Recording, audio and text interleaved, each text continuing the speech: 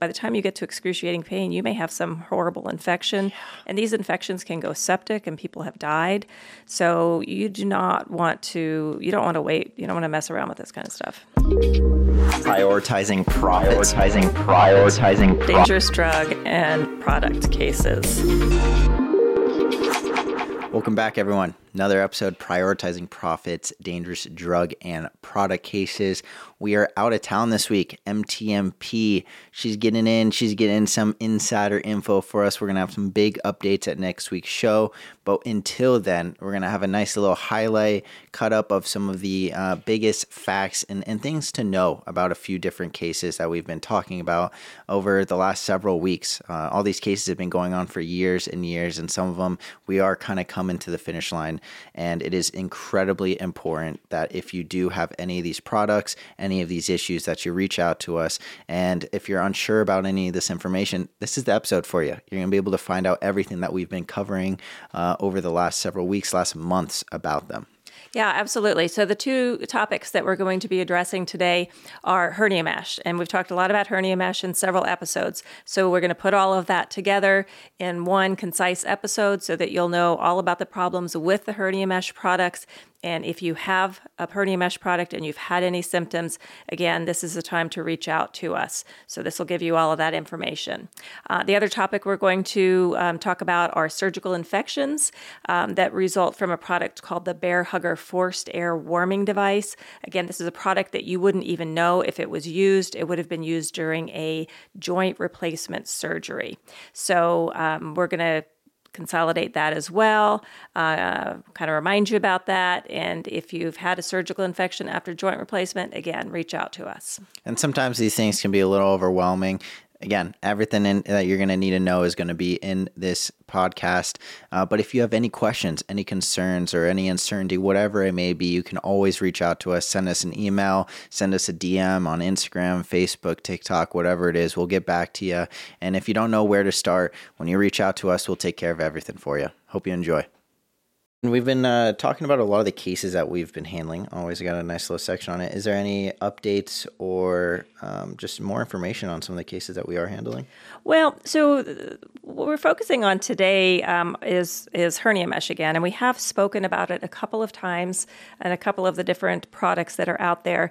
But the real key that I wanted to address this time is just the timing. That these cases, they've been going on for over 5 years. We are coming up on another bellwether trial in October, and then following that one, there'll be another one at the beginning of 2024. And these cases it looked like they were going to be settling about a year and a half ago, but it's kind of a hot topic now because with the 3M earplug situation, that case settled, as we talked about, and all of a sudden people are coming out of the woodwork and they're saying, wait a minute, I want to be a part of this, and it's too late to do that.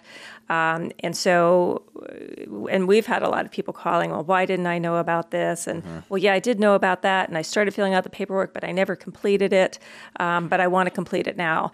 And the problem with that is that if you wait too long, it potentially can be too late.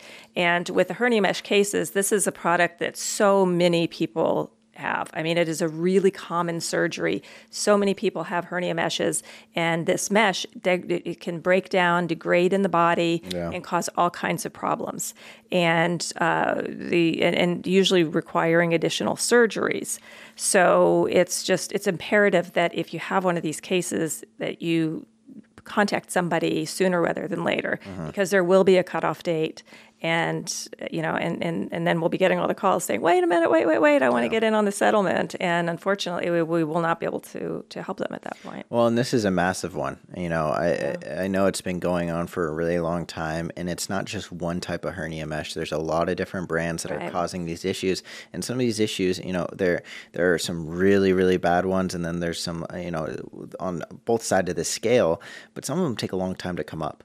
Yeah, well, that's the interesting thing, too, because you have the surgery and you heal fine, you recuperate fine, you go back to work, you go back to your life. So it's not something that you know right away there's a problem, but then the product starts to break down in your body. And so it's never right away. If it's right away, then it's more likely a problem with the surgery, with a surgical infection, something like that. It's probably not the product. Yeah. The product, it's going to take months to even years before you really start experiencing these side effects. And they're really nasty. I mean, people have chronic pain. They end up with these infections as it starts to break down and cause inflammation, and they can perforate organs. Yeah, I know one of the worst ones you mentioned is how it kind of entangles with the organs and muscles and everything in there, because, I mean, it's just put in there to kind of hold everything up, right? Maintain its spot. But when it starts breaking up, that same material starts just getting stuck in places it shouldn't be. Right. And then even when you have the surgery to try to remove it, it's a mess when you go in. I mean, they've likened it to like having bubble gum in your hair. Jeez. I mean, you cannot, you can't save the hair. You're basically going to cut a big hunk out. And so, and there are times where you'd have to remove so much tissue, they end up having to just leave that mesh in there, and it's causing, pain and suffering, and they just can't get it all out. And the materials that they're using in some of these meshes are just shocking.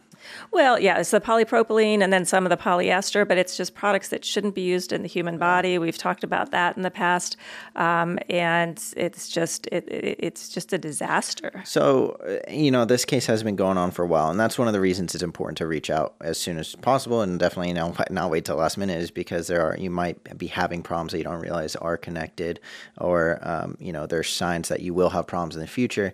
But once this is settled, or once that cutoff happens, what if someone gets hernia mesh that is involved in this case, or that, the product is involved in this case, and then ends up having problems afterwards? I mean, they didn't even have a chance to get into the case. Does that ever happen? Or yeah, it does. And it's not that they cannot pursue a claim, but they wouldn't be able to participate in that global settlement. So they could file an individual lawsuit and proceed with that, against the manufacturer of their mesh. But it is a much more time-consuming, expensive process. And so it really only makes sense for very, very severe injuries, because you're going to spend so much money getting to that point, getting to the trial. Yeah. And so your reward needs to be significant enough that you can, reimburse all of those costs and still have it make sense, and the attorney's fees, and still have it make sense for you. And so one thing that a lot of people don't know about the way that these global settlements work is that, people are signing up cases. They're, representing clients for years as this goes on. Some of the trials are happening, and then this global settlement comes up, and they're usually different categories, and each case is evaluated within whatever structure they've developed in that particular settlement.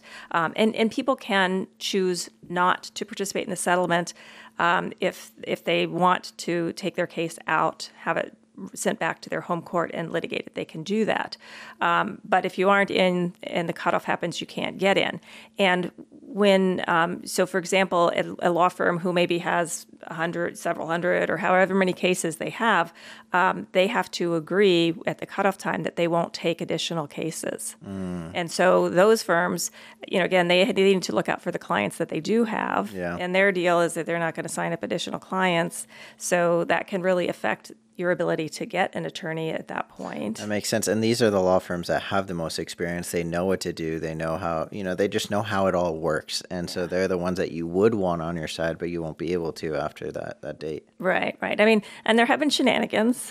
There was one story years ago about an attorney and his wife, who was also an attorney, then formed her own law firm. Oh, yeah. That's like it was convenient timing, because all of a sudden now she's still signing in the cases in a different thing, of course, not hernia mesh, that was settling. So they were but I mean, you don't want to be caught up in something like that. It's like the Texas two-step, but on the other side of the table. On the wrong side. Yeah. So yes, you still could potentially bring a case if it's within the statute of limitations, which is another time limit. And again, another reason why you need to contact somebody sooner, not later, because you may just not even have a case, period, in a global settlement or outside of it. But once and for a lot of people, these settlements make the most sense. I mean, if they had, even pretty significant injuries, they're still going to get a good compensation, and they're not going to have to go through depositions. They're not going to have to go through trials. and they're not going to have that risk of potentially losing a trial because some of these cases are defense verdict. There's no question about that. Well, and it makes sense too, is that, I mean, this whole reason that mass torts exist, right, is because when there are victims of the thousands, of the 100,000, tens of thousands, hundreds of thousands, whatever it is, these large numbers, it makes sense for both sides to kind of put it all together. And it's beneficial for both sides. It's easier for the defense, and it's easier for the prosecution as well. Kind of being left out on a raft by yourself later down the line, like you said, it is going to be incredibly difficult and sometimes not even make sense, even if you do have some serious injuries. And the same injuries that you may have down the line, that you could get a payout from this first one, right? This original mass tort, everyone together, you might not be able to get it down the line. It just doesn't make as much sense. Yeah. I mean, it's more cost effective and efficient for both sides. Yeah. I mean, that's really why the whole system works, why it was created, why it works.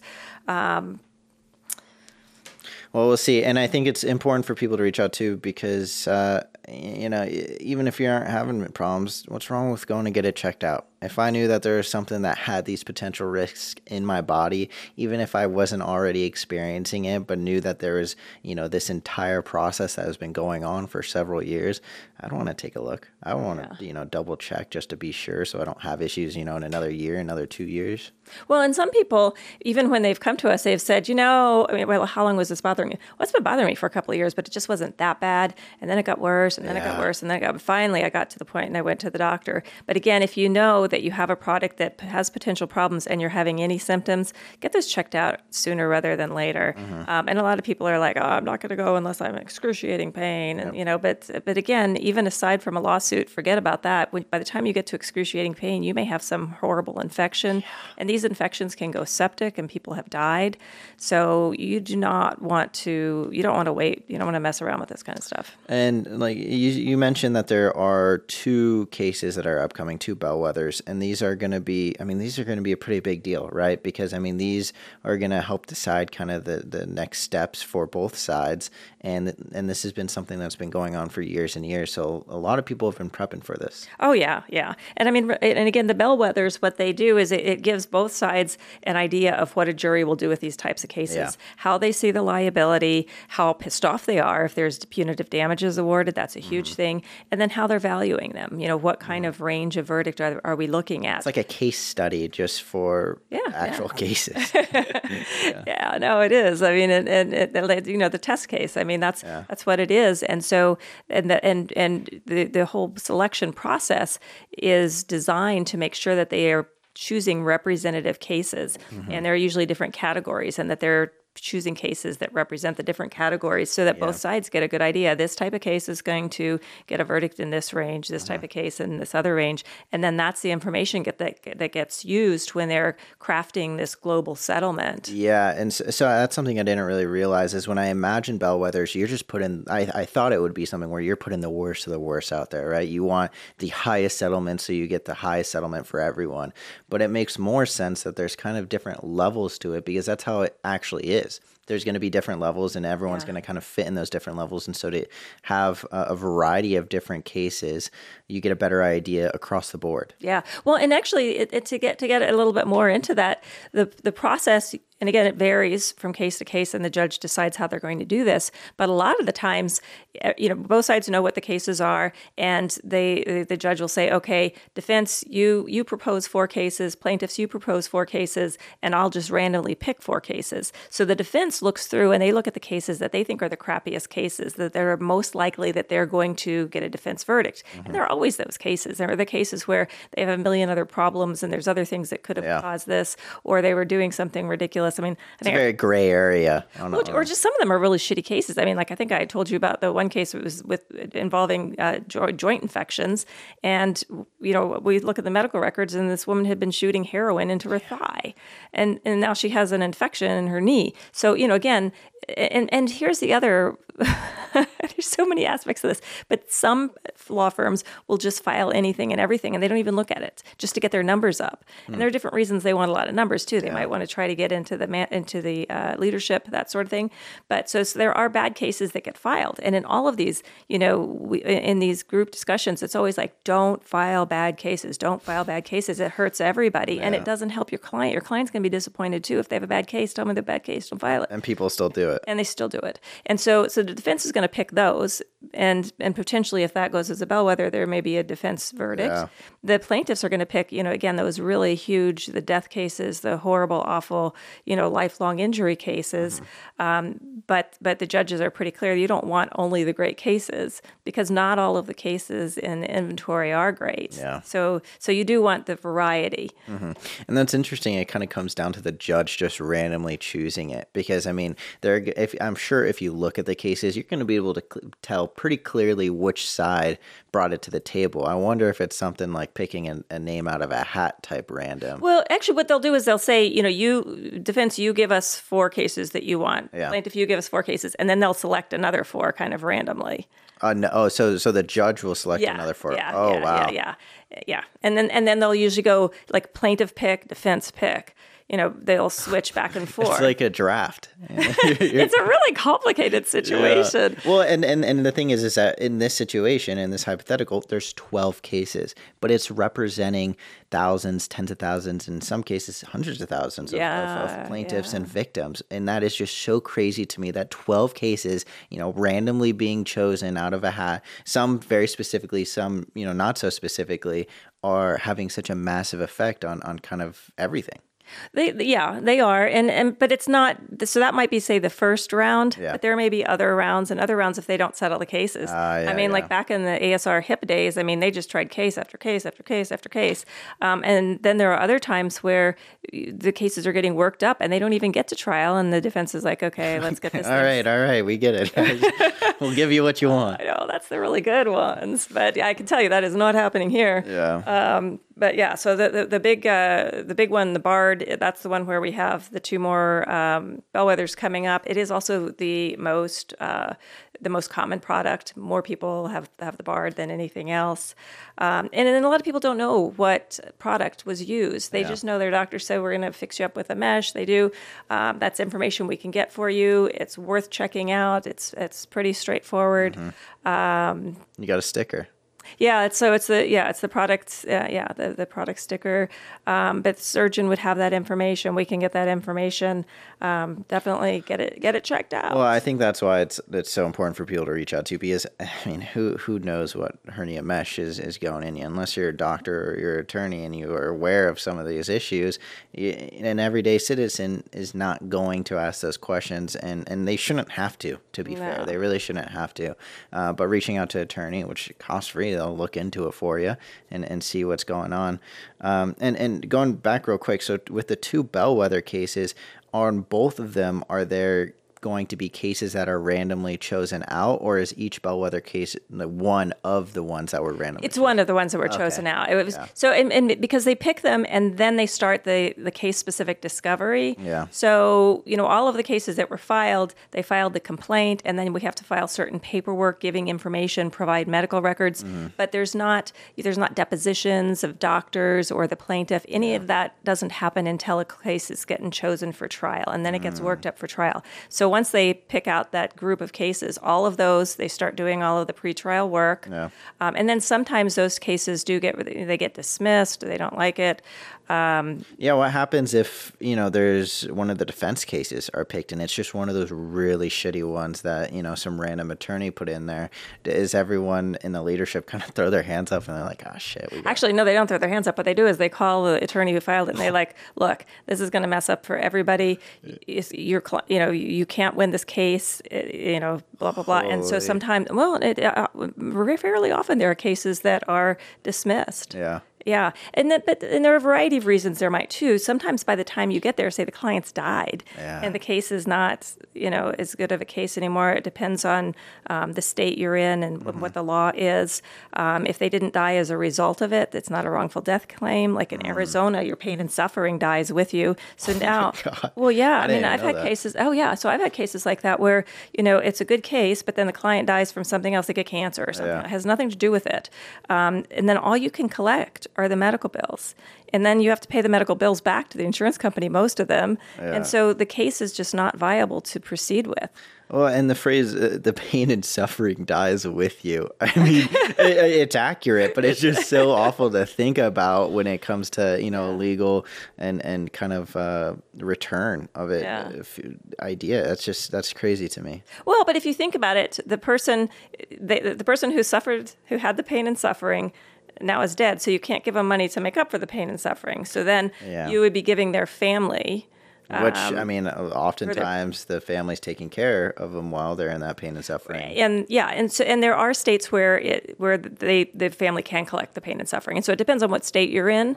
And, so all of these things come into play. But there are times where by the time you get ready to get this case to bellwether, it's not a good case anymore. Yeah. And so it does get voluntarily dismissed, opening up that spot for, say, another case. And I can't even imagine being an attorney that's, you're just trying to get names, you're trying to get numbers up on your dockets, and all of a sudden Monday morning you get a call from all of the leadership on speakerphone chewing you out. What the hell are you doing filing this case? You got to get it out of here. You're going to ruin it for all of us. Yeah, I think there's probably been calls like that. I'm pretty confident there are. And you mentioned this earlier of how they ask people to not file those cases. Yeah. Don't file the bad ones, but people still do it. So why is that? With the higher numbers, you have a chance getting on leadership. It sounded like that was one of the possibilities. There is that. And then I think that there have been times where if you filed a case, everybody they think they're going to get something, even if it's a small amount, and they're willing to do it for that. Yeah, I think it's gotten pretty tough, and that, if you don't meet certain criteria, you're not going to get paid anything. Yeah. But I think some people are like, what the heck? If we don't get money, we don't get money. We file them all. We can always dismiss it if we have to start spending a lot of money litigating it. We have always been very careful about that because, you don't want to get stuck with a case that you can't win. It's like fishing with dynamite. I mean, you're just throwing everything out there, hoping to God something comes up. Well, I think probably fishing with dynamite's a little bit more productive. Yeah, that's true. I'm trying to think of a better analogy. I'm not good with analogies. Well, so I like that one. But you guys are more careful with it, though. You want to make sure that the cases that you do take are ones that you... Yeah, it's not doing anybody any favors. The attorney's spending money getting in medical records. Well, although sometimes people, some of these people don't even do that till the very last minute. But it's not good for the client. You tell them, we're going to take your case. They have certain expectations, reasonably so, and they don't think you're wasting their time and giving them false hope. And it's not good for anybody. Well, and that's kind of the whole setup of, personal injury attorneys not getting paid unless they win is because it's in the attorney's best interest to not waste the client's time. Right? Because you're not getting paid unless it is a good case, unless it gets and it's successful. Yeah, you're wasting your time and your money and the client's time. Yeah. Well, that's interesting. I didn't realize there was these dynamics existed and almost kind of politics behind the scenes with the leadership on both sides. Very political. And I can't even imagine being a judge on some of these cases. Your decisions, it's one thing where you have, these large cases of, 1, 2, even if you have 10 defendants or victims, whatever it is. But the decisions that they are making are affecting thousands and thousands of people. Absolutely. Yeah. That's a serious job. Yeah. Well, that's interesting. Definitely. If you have hernia mesh, if you've had any surgeries along those lines, definitely highly recommend reaching out. If you don't know the type of hernia mesh that you have, we'll figure it out. And it's not just one brand that are having these problems. There's a lot of brands, a lot of substances and materials that are used that shouldn't be used, a lot of issues coming up, some of them taking a long time to really come up. And even if it's a small problem now, later down the line, it could be a very big problem. So I had no idea about this, but when you're having surgery, oftentimes they'll put a warming blanket on you. And one of these brands that they use is called Bair. And if you've had any type of joint replacement therapy or surgery, and it's a very invasive surgery, and oftentimes that when they are using this Bair product, it can lead to infection, and that can lead to a ton of different problems. And there's a massive case ongoing right now. After a surgery, it's not uncommon to have an infection, but the types of infection you usually get are more surface tissue level infections. The problem with this product is that it makes it much more likely that you'll get an infection in the actual joint. And these infections can be very, very serious, even leading to death. If you're having a surgery and they're using a specific warming blanket, there's a few different brands out there. You wouldn't know that it is Bair, and you wouldn't know that it was this specific blanket causing issues for you. But that's something that we can look into for you. All you got to do is reach out to us at Showard Law Firm, and we can look through the medical records, see what they use, and see if there is a connection. So if you've had joint replacement therapy, if you've had any issues afterwards, specifically with infections, then reach out to us, and we'll do the due diligence to make sure you're taken care of. So maybe we go ahead and talk about the main subject, which are the Bair lawsuits that we are handling. And actually, we've been handling these things forever, it feels like, which actually I guess is 2015, which is not forever, but 8 years. That's a long time. That's a long time. Well, and these cases have gone through a real mess. But before I get into that, just kind of what it is. The Bair is a surgical warming device, and so when people are having or undergoing surgery, they keep the operating rooms like super cold. Yeah. And part of that is they have this what they call laminar airflow, but they have this cool air from the ceiling kind of coming down and pushing everything down to the ground. And the intent of that is to keep the surgical site clean, sterile, all of that. And like when the surgeons and all of the staff come in, I mean, they're completely sanitized. But of course they come in, they've got their shoes on. Yeah. So the only place that's dirty is going to be the floor area. Anyway, so with certain types of surgeries, the outcome is better if the body doesn't get too cold. Mm-hmm. So, and there are different ways that you can keep somebody warm. I mean, from like to warm blankets. But this company, 3M, actually another big 3M case, has this product called the Bair, and it's a warming device. And basically, it's this blanket that has little holes in it. And it's attached to a machine that sits on the floor, and there's a tube that shoots hot air up into the blanket, and then through the little holes, this hot air goes onto the person's body. The problem with that is that the hot air then is going onto the body and overflowing down over the sides of the table, hitting the floor. Now hot air rises, so it's picking up the bacteria, the debris that's on the floor, and that can then rise back up with the hot air rising, and then it's into that surgical area. So what's happening is that when you use this, the rates of infections, surgical infections, have just skyrocketed. I mean, you can look at the studies of when they started using this, and about 90% of hospitals now use it. I mean, they have great marketing. So, and a surgical infection can be relatively minor and can be treated with antibiotics. However, certain types of surgeries like joint replacements. Oh, yeah. Yeah, when you're putting a metal joint into the body, if that gets infected, it's really horrendous. Yeah, I bet. And it's just so insane how that happens too, is that the warm air goes into the blanket, and since hot air falls, right, it goes down to the ground, gets all of that bacteria that's on the ground, and then slowly rises back up and just just gets in there. It gets into Yeah.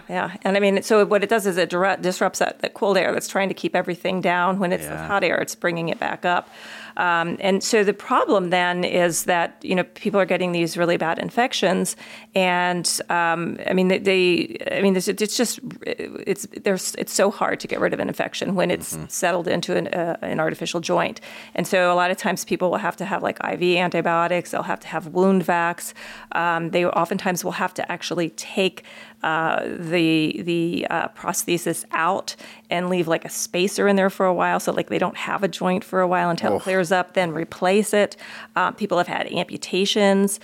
a number of deaths because, again, they get this horrible infection they can't control. They go septic and they die. I didn't even know you could do that. A spacer in the joint, so someone just doesn't even have a joint for a week. Well, they have to take it out, but they can't put a new one in until the infection's cleared. Because you put another one in, well, you're going to have the same situation.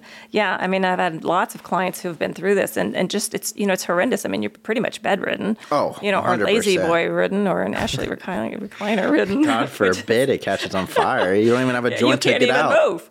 See?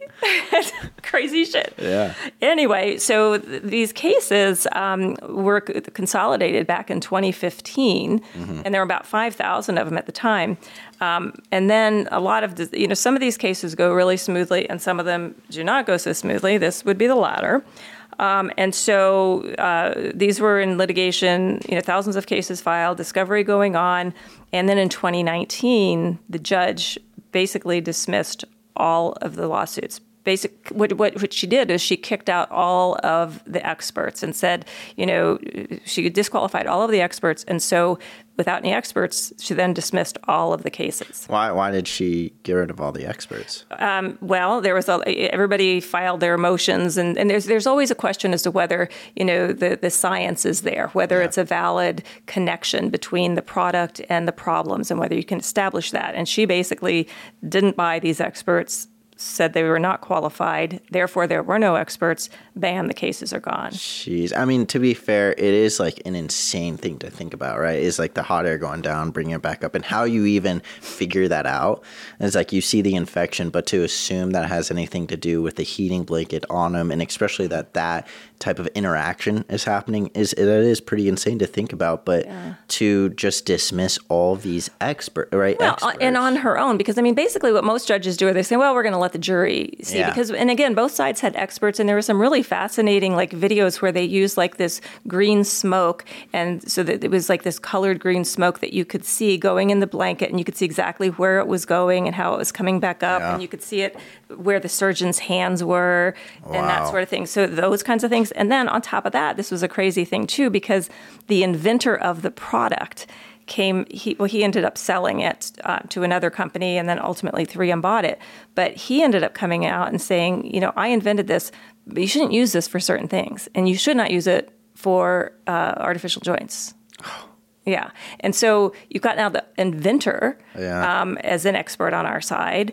But then, of course, they're saying, well, he's biased, and he has a new product called the hot dog, and he wants to sell that instead of the Bair hugger. Is it also like a warming blanket? Well, it wasn't blowing, I love that name, the hot dog. I know, I liked it too. It sounds comfortable, like you're just sitting between two buns. Nice and warm and cozy. Exactly. This guy's good at his I know, job. the Bair hugger is all cute, and it's like a bear hugging somebody.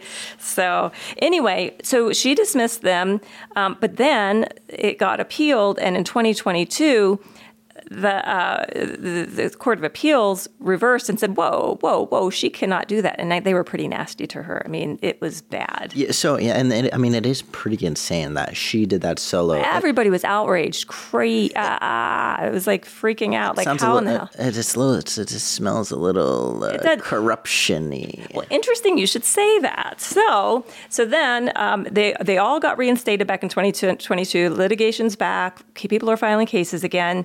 And of course, 3M petitioned the Supreme Court to see if they would hear it. The Supreme Court denied certiorari, which says we're not going to touch it. You're stuck with what the Eighth Circuit did. So now we're back, and that was in May of 2023. So this is all kind of recent stuff. But now recently what's happened is our side, the plaintiff side, has actually filed a motion to disqualify both the judge, so her name's Judge Erickson, and also she had retained, I'm blanking on the term now, but basically the settlement judge who was involved, the magistrate judge. And so it turns out that the magistrate judge had purchased some interest in 3M, so potentially had some bias there. And then with the trial judge, they are saying that she secretly retained a retired defense attorney to advise her when she was deciding about the cases. And so they're now saying, so basically the cases are back to her to go to trial, but nobody wants to take them back to trial with her because look what she did last time. How does they even go back to her? Like, how's that okay? Well, that's how it always happens when it's appealed. They say, okay, judge, you screwed up. Go fix it. Go do it again. But don't, let in this case, the experts get to go, start back where you were back in 2019. But you are I feel like the judge already has in order to dismiss it the first time, she already has this perspective, strong feelings, some strong feelings. Like, how does it ever make sense to send it back to that original person that already feels a certain way? Well, I mean, the judges are supposed to be unbiased, and they may have to set aside any personal feelings that they have. I'm just saying that's what's supposed to happen. Yeah. But the reason these motions are being filed is that people don't feel like this judge can or will do that. Yeah. And basically, why the heck go to trial again when we know that she's against it? Yeah. And the judge makes so many decisions through the whole process. I mean, every single objection, every single, there's so many ways that the judge's rulings affect the case. So that's where it is right now, is that there has been this motion to disqualify. Now, it's a little more complicated even than that because she's getting ready to retire anyway. So it kind of makes sense that, a huge MDL like this is not what she wants to be doing right now anyway. So I don't know exactly what's going to happen. Well, nobody knows exactly what's going to happen. But these cases are very active. A lot more cases are getting filed because this thing's still being used. Yeah. I mean, you mentioned 90% of hospitals, but I do want to touch on, because you said that the Court of Appeals were saying some nasty stuff about her. Yeah. What were they saying? I'm curious. Well, they just basically, I mean, they didn't call her names or something you big like dumb idiot. What the hell are you doing over here? It was close to that. I mean, it was very strong language about how outrageous it was. Oh, I mean, my yeah. God. I mean, you don't usually see it that strong. It was some juicy stuff, for sure. No. And I'm sure the prosecution side of it is thank God they see this, Right. Well, I mean, everybody was just so outraged. But anyway, so these cases are very active. And basically, it's the cases are anybody who has had a joint replacement surgery. A lot of times it's the hips and knees, and this product was probably used. You would not necessarily know it, but the anesthesiologist is the one who applies this. And so it would be in the anesthesia records. Those are records we can obtain. But if somebody has had a joint replacement surgery, had a bad infection following it, potentially they would have a case. At this point, these things are going to go forward because the Supreme Court doesn't want it. Yeah. And so it's pretty interesting. People are pretty excited about these again, and there are a lot of them. But it's happening now. So. And so you guys are, I'm assuming we're just looking for individuals that have had any type of joint replacement, and then it's of interest to look and see if Bair Hugger was used, or is it only joint replacements that they had some type of infection afterwards? Well, you have to have some damages. Okay. So, yeah, I mean, you have to have suffered from an infection. And again, if it's just a really minor soft tissue infection that gets treated with, 10 days of antibiotics, I mean, that's not worth pursuing a case. Yeah. But if it was a significant infection, if you needed to go on IV antibiotics, if you had to have a revision surgery, any of the serious problems, then it's definitely worth finding out if that product was used.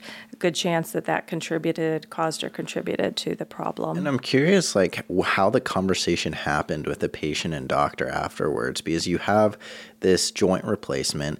And in some of these cases, it is absolutely terrible where you're having the joint actually taken out again. How is that? Doc, what's going on? Why is this infection so terrible? Is this common? Does this happen a lot? Well, so that's a really good question. And the reality is that surgical infections do happen, and that is a risk of any surgery. And so when you're, signing,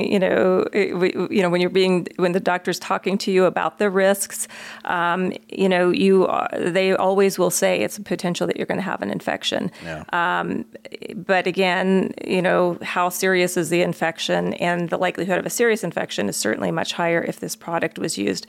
And some doctors now don't use it any longer. They will not do the surgeries with it because they understand this. They agree with it. There are plenty of surgeons, anesthesiologists who say, this is a bunch of bullshit. We're going to use it.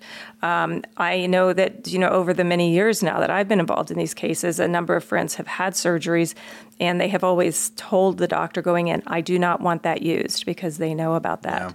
Yeah. And so the doctors have not used it. And you can use warm blankets. You can, there are other things that you can do. And again, we could get into the weeds a lot, but obviously I don't think we want to do that. But there's also a question about how long a surgery really requires warming. And a lot of these surgeries are pretty quick and don't. So, it's not necessarily the case that somebody has to be, certainly don't have to be warmed with this product. There are other ways. Yeah, and that's what I was going to ask, if there are other products, and it sounds like there is. But you also mentioned earlier that it's still being used in a lot of hospitals. Yeah, it's being used a lot. And so, new cases are coming up all the time because it's still being used and people are getting these horrible infections. And, for a long time, we couldn't take these, we weren't taking these cases because it looked like it might have been completely over. But they have been revived. Not going to go anywhere at this point. Looks like these will be going to trial coming up. Hopefully with a new judge. Well, hopefully with a new judge, absolutely. And like I said, I don't think she wants to do it. Well, we don't want her to do it. So hopefully we just move on and everybody's happy. You mentioned that she hired, behind closed doors, a personal defense attorney to advise her.